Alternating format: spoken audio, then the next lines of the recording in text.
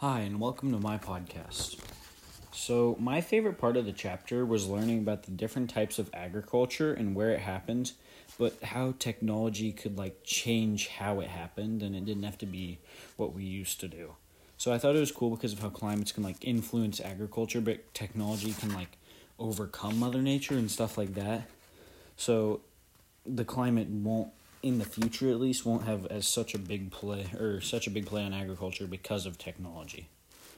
So I struggled with Vaughn's model because it confused me a little bit on how it works, and I always forgot what it meant. So the outer part, it was weird that some stuff was cheaper, but the other stuff was expensive when you go more in and stuff like that.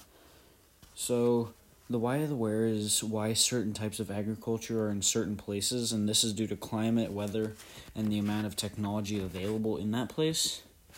So all the chapters talk about about agriculture and how it is used in different places. So my classroom connection is when we did the chapter quiz and the Vaughn model notes where we learned and tested our knowledge on this stuff. So thank you for listening to my Unit 5 podcast.